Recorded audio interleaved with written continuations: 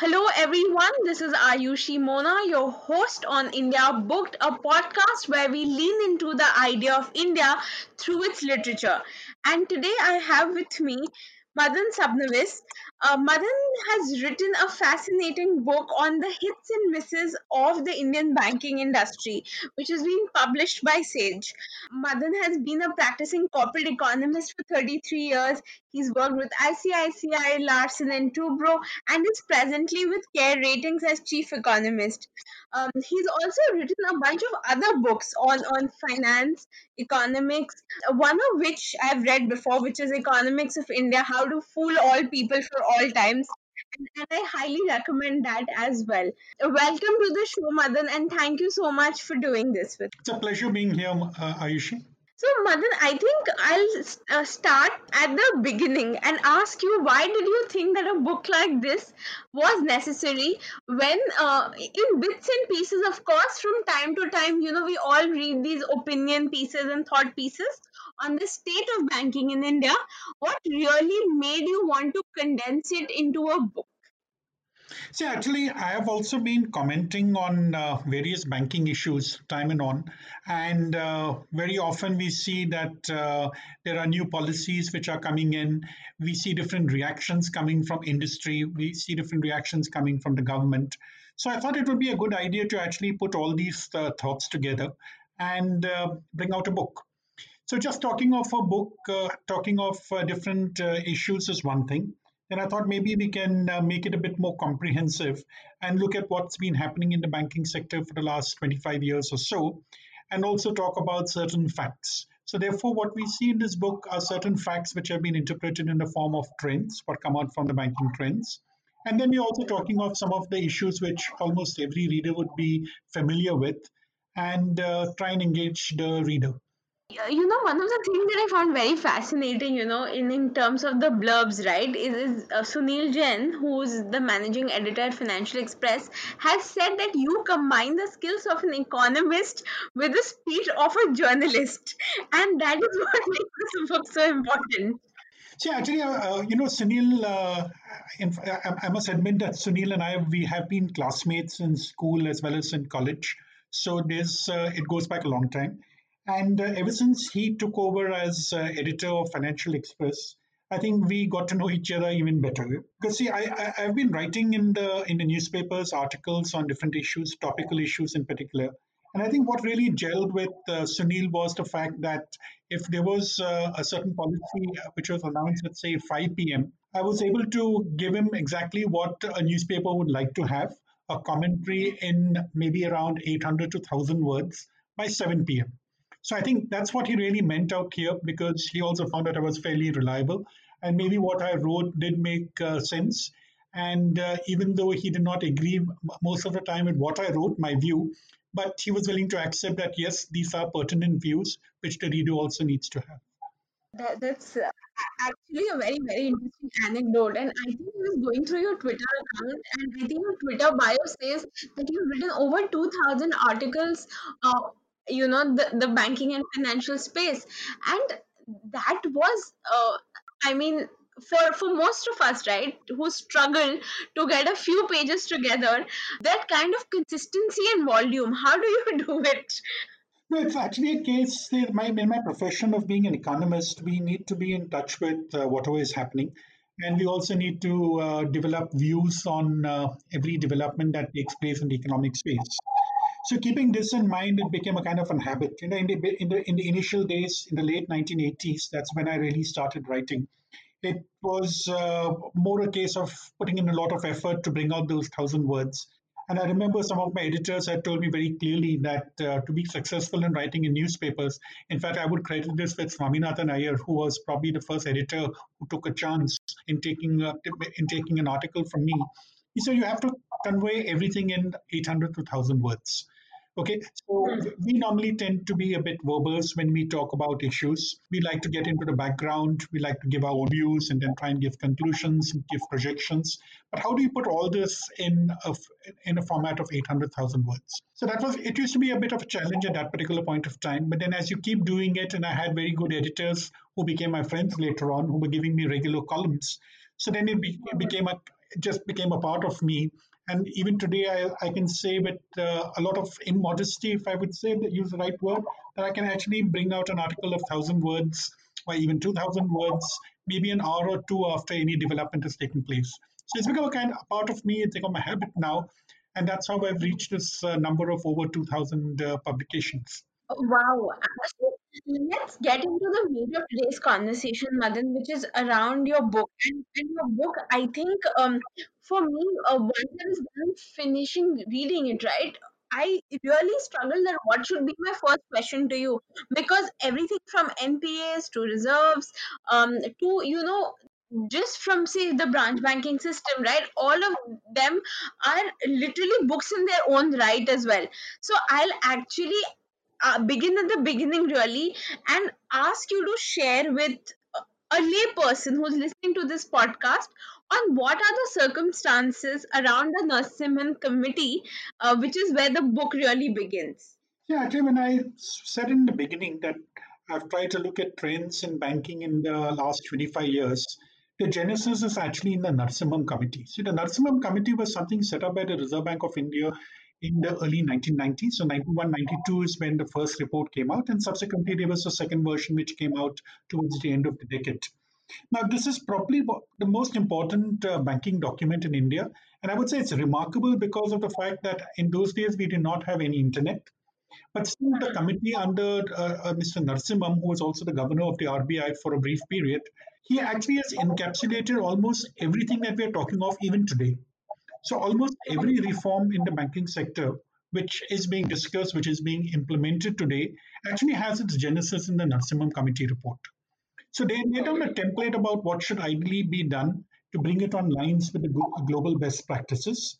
And accordingly, the Reserve Bank of India picked it up periodically and brought in whatever changes were required. And today, what we are seeing is very much, I would say, the imprint of the Narasimham Committee is there in almost every policy which is being implemented. And I think that gives a lot of credit to the Narasimham Committee. True, I think it really did sort of provide the strong foundation, right? Which has, in a calibrated manner, also ensured back then that there were no major shocks for the system, which is also very important in actually bringing out reforms at that level. My next question really is on the whole advent of private banks, right? And what it meant. Now in your book, right, you've brought out this difference between institution driven banks like a ICICI or UTI, which became Axis, and versus say a bank owned by a corporate house like Hinduja, which is IndusInd, or banks that came or emanated from say institutions, right, or NBFCs. What really do you think, and while you've delved about it in the book, for the purpose of the listener, really, what was the testimony of strength which made some players stay and other players go? So I would tend to think that what is really required when you start a bank is a long-term commitment. So when you are set up by an institution like you've mentioned, we had ICICI Bank, we had Axis Bank, and we had IDBI Bank and HDFC Bank. They were actually set up by institutions which evidently had a very long-term vision in mind when they started operating the banks. Whereas when you're talking in terms of individual parties, when I say individual parties, it could be an NBFC or any other private player, the same kind of commitment was probably not there. So, for example, if you're talking of certain banks, like say 20th Century Finance was an NBFC, a successful NBFC. We also had Times Bank, which was set up by the Bennett and Coleman Group. Now, these were the institutions which were actually set up, did not really manage to gather the kind of steam which was required, did not really have the patience to wait for a longer period of time, and they were always searching for a buyer. So that's how we found that most of these banks got merged into other banks. They were purchased by the other banks and happened to be the institutional ones. And I think IndusInd stands out because this was set up by an industrial group, the Hindujas, and they have shown their commitment, which is actually bearing fruit even today, where we see that it's one of the more successful banks. It also features, I think, in both the Nifty and Sensex. Absolutely, it does. No, in fact, I think this book has come out. It got published or rather, it went in for publication before the RBI very recently brought out a paper about giving more license to banks. And there's been quite a bit of debate, controversy over whether corporate players should be allowed or not. So I think all this will actually resonate well because it has been addressed in the book about what's really happened when we've had a whole series of banks which have come in. We've also seen something like Yes Bank, which was driven by a promoter, which hasn't quite made it. Now, of course, it's gone into a different kind of a version of a bank being owned by other banks with SBI taking the lead. So I think this will give a good backdrop to anyone who's trying to evaluate as to should we be having more banks coming in? Should corporates be coming in? So I go back to saying that what we really require is a long-term commitment because banking is not a journey which can be taken in 3, 4, 5 years. It's something which actually bears fruit maybe after 15, 20 years. I think one of the most interesting aspects of the book, I think for me as a reader as well, was when you touch upon the fact that banks were sort of visualized as monopolistic and in competition, but this really ended up forming like an oligopolistic sector. Absolutely, because today, if you look at the way in which most of the policies, especially when it concerns individuals, interest rates are set, it does appear to be cartelization which takes place because there's really very little for one to distinguish between Bank A and Bank B. And we see that most of the policies, in terms of deposits or in terms of lending, always seem to be moving in the very same direction. So while the whole ethos behind getting in more banks was to bring in more competition, it's definitely brought in a lot of new products. Maybe technology is something which has benefited all customers, both on the borrowing as well as the lending sides. But at the end of the day, if you look back and say, you say that are we actually getting competitive interest rates as a deposit holder? The answer is probably not. Almost you don't want to go to bank A because you're getting a low interest rate, go to B. It's probably the same kind of interest which you get. So I think that's something which one should really think of when you're talking of getting in more banks, whether it will actually bring about differentiation or will it just be more with the name and maybe there are certain kind of additional services like what the private sector banks do provide to the customers. That's certainly food for thought. And this whole growth in terms of just the numbers of institutions, right, versus reach. So again, in the book, you touch upon how it never made business sense, right, to actually penetrate to rural India because that's not where the money was, and say foreign banks steered away from it, and patterns of branch banking, etc., also morphed along where there were business opportunities, and it makes complete commercial sense that banks will open their branches where the money is, even after all these stipulations that were imposed. What do you think, Nandan, really is the role of technology? And now, with mobile penetration and data consumption in India being what it is, how do you see this rural versus urban really converging? Does it converge in terms of services, in terms of products? How do you see this change, if you do see a change? Actually, Ayush, there are two parts to it. See, one is we're talking in terms of technology, and second, we're talking in terms of branch banking. Now, I think successive regimes at the government level as well as in the Reserve Bank have been focusing a lot on inclusive banking, which means that we want to have everybody having an access to a bank account, which means that you need to have a branch. So I think this pressure has been more on public sector banks, which have been expanding and setting up branches in almost every corner of the country. Now, the fact is also that people in the rural areas or even the semi urban areas, depending upon their income levels, don't really have much money to save. So, merely having a branch in a village for the sake of having a branch does not make commercial sense for a bank.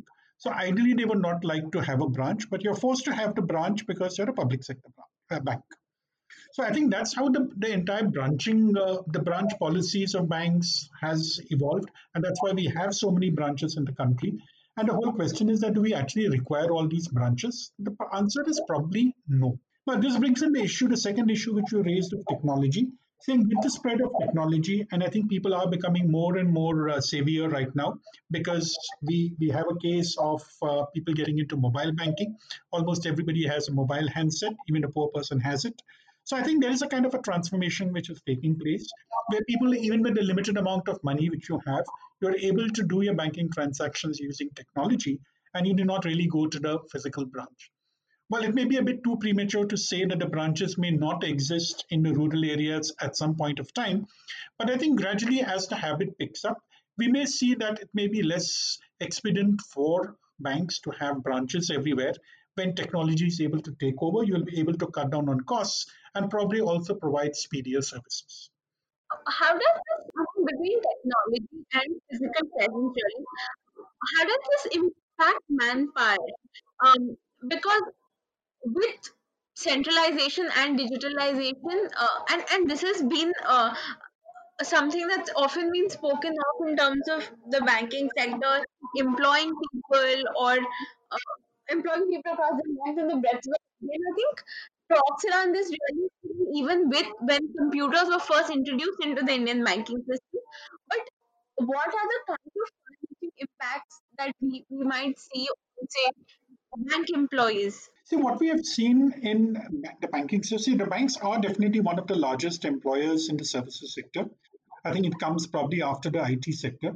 But we've also seen that over the years, public sector banks have been more parsimonious in terms of adding to staff. And what they've really done is that the certain level of staff at the lower levels, if you look at the peons, you look at the clerks, I think they're the ones whom they have not replaced. And what they've added to have been more people in the officer category. So I think, therefore, we've seen that if you look at the growth in the number of staff, the staff count for public sector banks, it's definitely been more moderate. It's actually been coming down the growth rate. Whereas if I look at the private sector banks, I think they've tended to be hiring more people. So this is quite a kind of an ironical situation which we have because we normally associate anything to do with the government, public sector to be. But today we have a situation where the public sector banks have actually been using technology more aggressively, and therefore there's less requirement for having the support staff, which we are seeing in terms of the numbers. However, if you look at the private sector banks, I think they have changed the strategy a little bit. They're trying to go more aggressively into the non-metropolitan, non-urban areas, and therefore they're hiring a larger amount of staff. So that's how we're seeing that their headcount has actually been increasing over the years as they're penetrating new markets and trying to get their share of the customer's wallet. Actually, one of the most interesting pieces about the book for me was that public sector employees are actually receive a higher compensation than a private sector bank employee, which I don't know, for some reason I assumed, and maybe other people assume like me, that it would be the other way around, because there is a perception of the PSB employee being poorly compensated compared to the private sector employee, but that's not the case.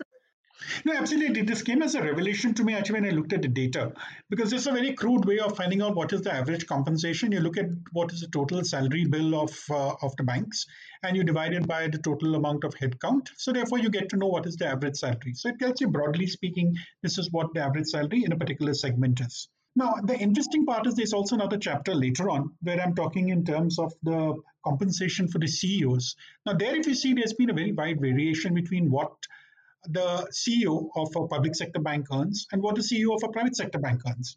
So the truth actually is that if you're looking at private sector banks, they don't pay everybody the same amount. But as you move higher up in hierarchy, you tend to be earning disproportionately higher salaries. So if you look at the standard metric which is normally used to talk about how tilted are the salaries, you look at what's the salary of the top person to the median salary, you'll see that particular ratio seems to be very much higher for the private sector banks compared to the public sector banks. Public sector bank, I think the dispersion across the median would be very much limited. It would be very much under control. One of the things, and I think what I'd like to sort of tell people who'll be picking up the book and reading the book is that they will get such revelations, I think, throughout the book. It's very interesting, right? Because you have these either broad assumptions, right, or you read newspaper articles from time to time, or you skim through business pages. For most average readers, right, people who say do not work really in the finance or the in really, at the in the brass tacks of the industry, but all of these perceptions on private bank performance versus PSB performance was one of the most interesting aspects from the book for me. Because, for instance, I think you say that the pace of growth is actually not unimpressive, because PSBs are doing a CAGR of almost 15% in a comparison that you draw between 95 and 2019, which again, and then you also compares both, you compare efficiencies, and to me that was interesting, because a lot of perception is around PSB is not being able to deliver. And of course this coexists with like a Yes Bank as well, so I'm not saying that it's like a black and white in the first place, but even in that zone of gray, PSBs are not as gray as the public imagination of them to be when juxtaposed against private banks. In fact, if everyone's in similar murky waters. No, that's true because I think what you spoke of is the right thing. It's about perception. So the perception which a common man gets is from what you read in the newspapers, what you see on television channels, and that's how you pick up things like saying that look, public sector banks. See, we hear of, say, for example, the unions of public sector banks going on strike. But the private sector banks are not part of the union, so therefore you don't hear about strike. So therefore, you feel that the public sector bank employees are not being paid that well because somebody is protesting somewhere. Whereas we don't see this happening in terms of the private sector banks. So therefore, we tend to miss on that. Similarly, when you're looking in terms of performance, we tend to believe that okay, there's public sector bank A or public sector bank B, which is in deep trouble. The government is trying to bail it out. So therefore, we feel that look, use the same brush and say that look, all public sector banks have a problem out there. But it's actually not that it's not the case. And this again, I would say, was a revelation as I kept going through the data, doing these comparisons, seeing what's been happening over the last 20, 25 years. Then you suddenly realize that the public sector banks have actually covered a lot of ground. They are comparable to those, some of them are comparable to those of the private sector banks. Just like as you mentioned, we've also had cases like Yes Bank. So not all private sector banks are equally as efficient as the other ones. But on an average, yes, they may be marginally above those of some of the best public sector banks, but definitely the gap between the two sets of banks has been narrowed down in the last 2 decades or so. And I think this whole comparison, of course, you have touched extensively. I think chapter 10 is when you talk about the NPA conundrum and the asset quality recognition order, which was passed in 2016.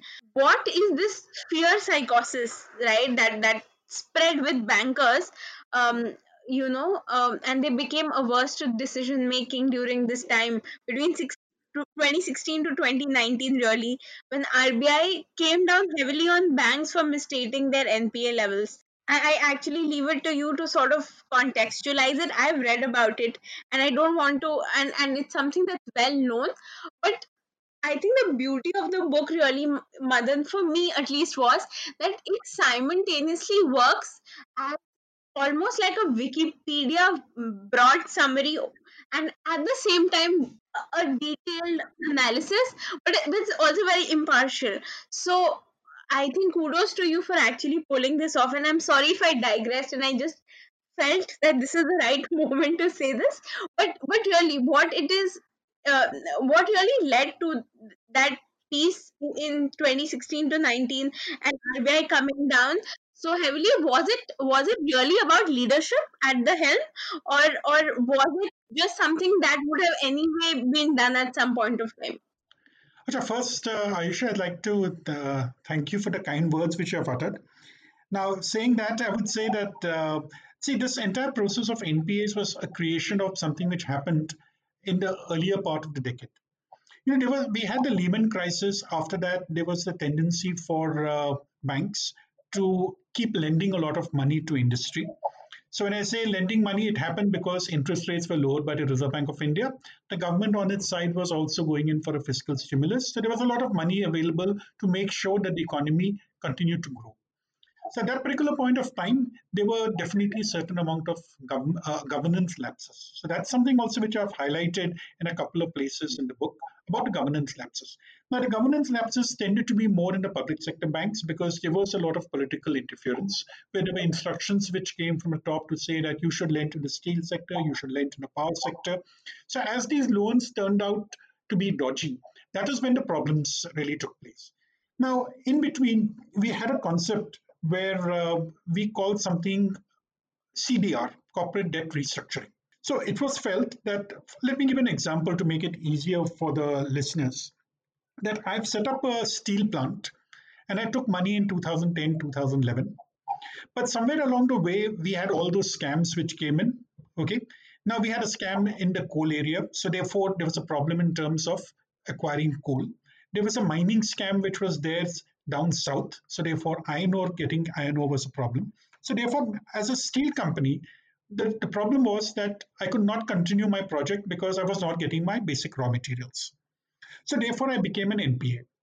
Now, in the wisdom, the Reserve Bank of India, along with the bankers and the government, everybody agreed that the fault was not with me because I was not repaying my loan.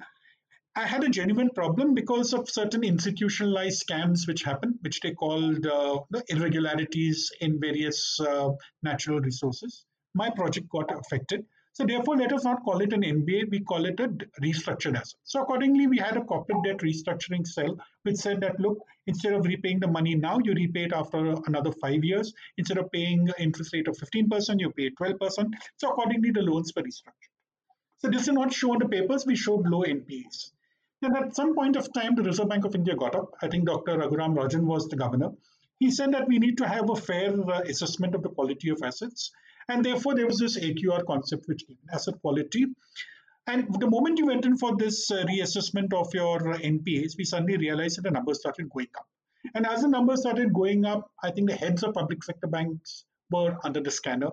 Then there were lots of inquiries which came about saying, why did you lend to this particular steel company? Why did you lend to this particular power company? So, accordingly, there was this fear psychosis which came in, which actually led to bankers becoming very, very conservative.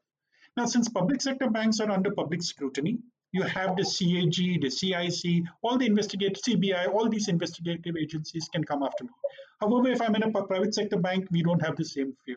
So, therefore, most of the problems in terms of the NPAs, in terms of these infrastructure sectors which were involved in the NPAs, were all things which came into the open because of the fact that there were public sector banks, and that's what created this problem of lending. Bankers were refusing to take decisions, and in this process, the private sector banks were able to speed up and gather a larger part of the market share. And also, how do you see, I mean, now that we've had the whole pandemic, right?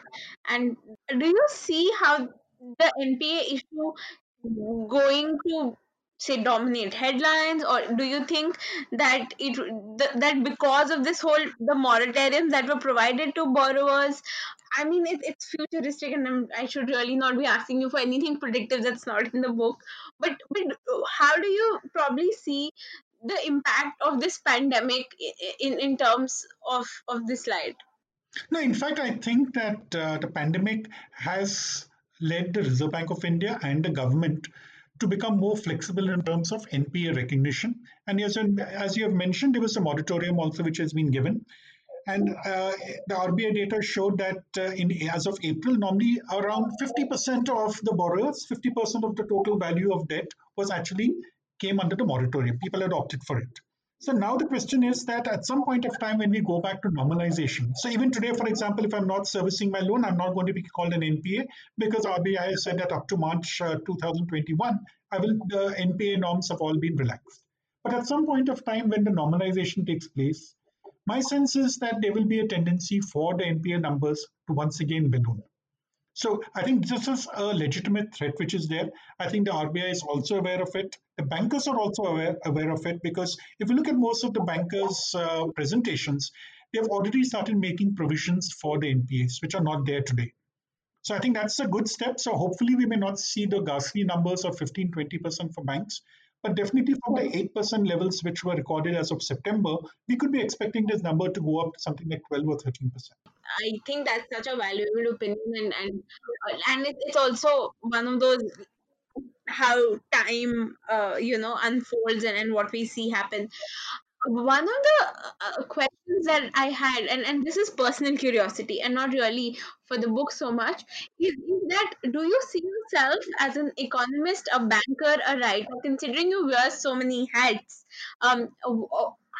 What what really calls out to you the most, or what do you find most interesting or challenging, or is it all the same once you've been at so many things for so long? No, actually, Ayushi, the thing is that I look at myself as being an economist, or I try hard to be an economist, and I take a view of an economist on all these issues. So, my experience in working in ICICI Bank, which is, of course, a long time back, actually gave me a kind of a real view about what happens in the banking sector. What happens in a bank, how are decisions taken, what is an interest rate. Otherwise, I've always had a view about what interest rates are from the point of view of being an economist. So that's what I'd say. By looking at as an economist, you're actually able to take a macro view, a broader view of things. And more importantly, the way economists normally tend to look at any issue is that I mean, in a way, lots of people keep saying that economists don't take a view because they always say on one hand and on the other hand. But the thing is, nothing is actually very clear on paper. There are always certain pros and cons. So what we do is the way I analyze things is to look at the pros and cons of everything and then probably pass some kind of a judgment. So as far as the reader is concerned in the book, I think for any particular issue, I've actually given views of saying that why it is so, why it should not be so, and instead of just sitting back and saying, okay, I'm not giving a final view, I do, of course, pitch for saying that I would rather go in for one of the two views based on the balance. Like, for example, when we're talking of the tenure of the RBI governor, so there's been a lot of debate about whether it should be 3 years or 5 years, or if a governor is not given an extension beyond 3 years, there's a lot of noise made about it. So you actually say, why should it be three? Why should it not be three? And then you finally say that, look, we need to have a fixed tenure and let there be no more extensions.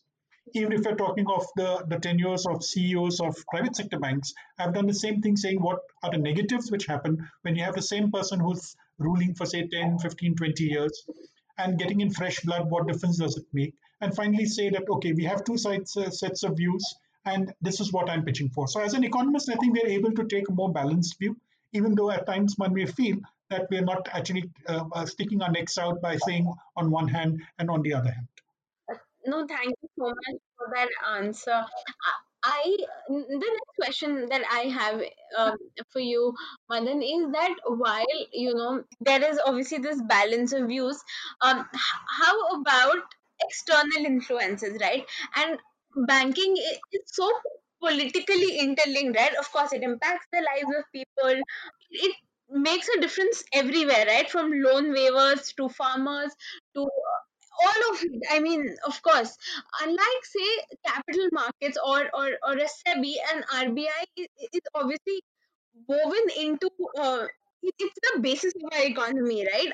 Unlike say capital markets regulation, which again came and regimented itself only say in the 90s, right? Banks have been there forever. So how do you see the role of political influence or changes in political contestants or leadership from time to time, and how has that benefited or not benefited? What have been the hits and misses in terms of how banking interfaces with governance and political influence today? Is what I was asking.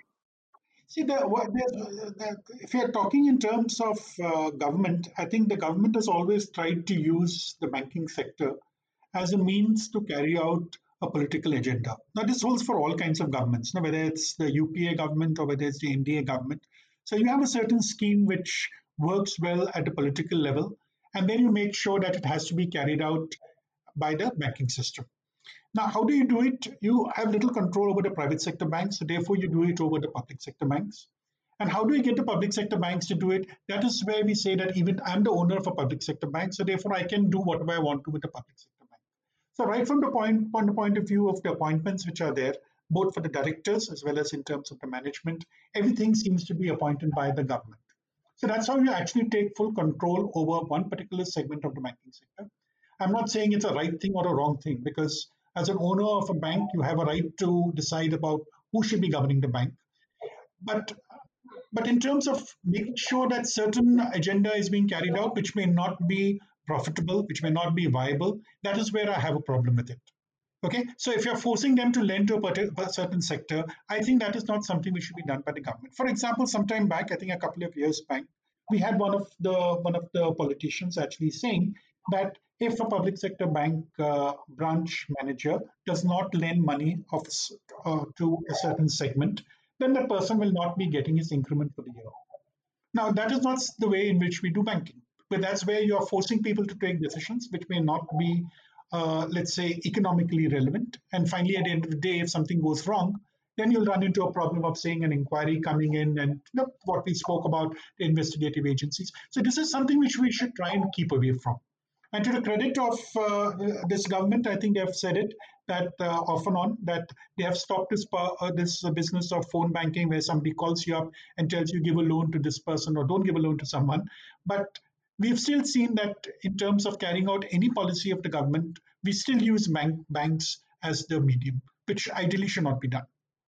That brings me to the next question, which is, and I think you allude to this towards the later part of your book, Madan, which is whether RBI should hold reserves, transfer them to the government, and what happens with the anomaly of that part of the balance sheet of the RBI that gets created due to the central bank holding on to government securities, right?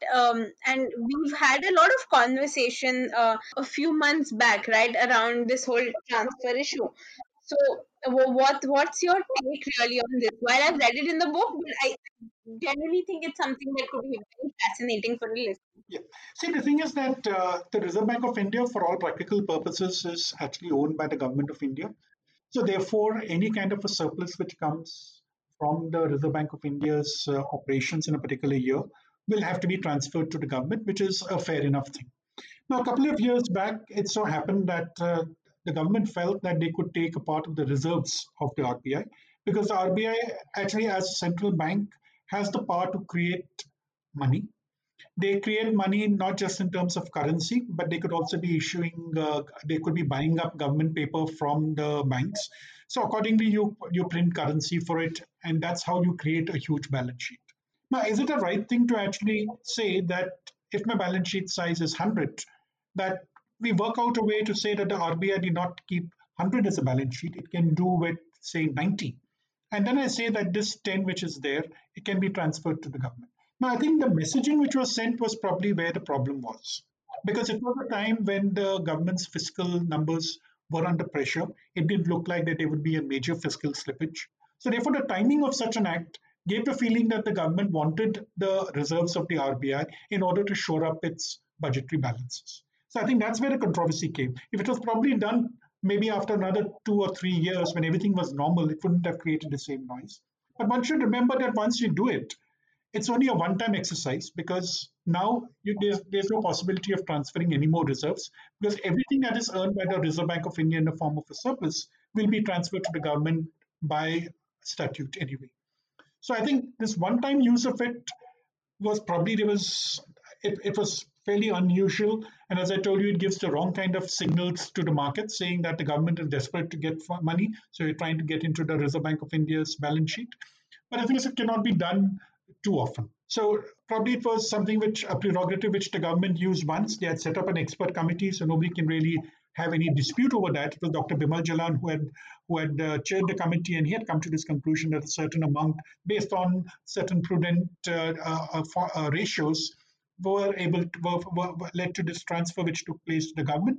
But yeah, we are done with it now. But ideally, I would have said that we should not be doing such things because the Reserve Bank of India's balance sheet is not a real balance sheet because it just has the power to create money whenever it wants to.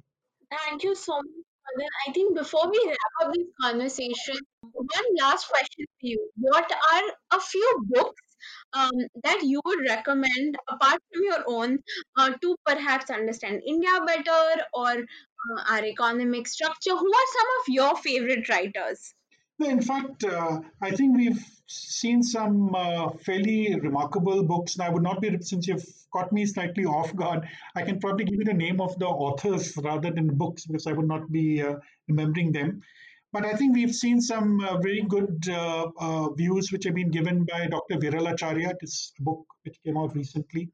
I also like the one from a journalist coming, Tamal Bandyopadhyay. I think he's written something on banking. He's specialized in banking, and as a journalist, he can take more liberties than I can. Like in the sense, he can take names of people which I cannot take because I'm still in the in the business of in the financial sector, so I cannot take these liberties. But definitely, Tamal has been more open and vocal in terms of his critique. So I think Tamal Bandyopadhyay's books on banking, the one which came out recently, I think that's something which one should be looking at. And we've seen certain other good books coming from people like Dr. Rakesh Mohan, who was the ex-deputy governor of RBI. I think he has fairly insightful books on this particular subject. So I think there are lots of things, lots of books on banking which are there. And again, I would just like to say that what I try to do out here is to try and simplify things and keep the chapters short so that you don't doze off when you're reading it, and try and convey everything that is required in maybe instead of 1,000 words, I've kept maybe 2,000, 3,000 words. Actually, I think Tamal's book is Pandemonium, right? The Great Indian Banking Strategy, which I've read. So I think I can and say it for the listeners. And I think Dr. Viral Acharya has written Quest for Restoring Financial Stability in India, if I'm not mistaken, off the top of my head. Um, but thank you so much, Madan. I can tell you that I last worked in a bank many years ago, and I studied economics even before that. But I did not doze off. I could read the book in a couple of very comfortable sittings, and I learned a lot in the process. And I hope to everyone who's listening to this podcast that they do realize that they can learn a lot. Please go buy the book from Amazon, Flipkart. Check it out online. It's available everywhere. The book is also a great book to gift to someone who's studying finance or aspiring to be a chartered accountant, an economist, or just someone generally curious about banking and the Indian economy. Once again, thank you so much, Madan, for doing this podcast and being on the show. Thanks a lot, Ayushi, for having me here.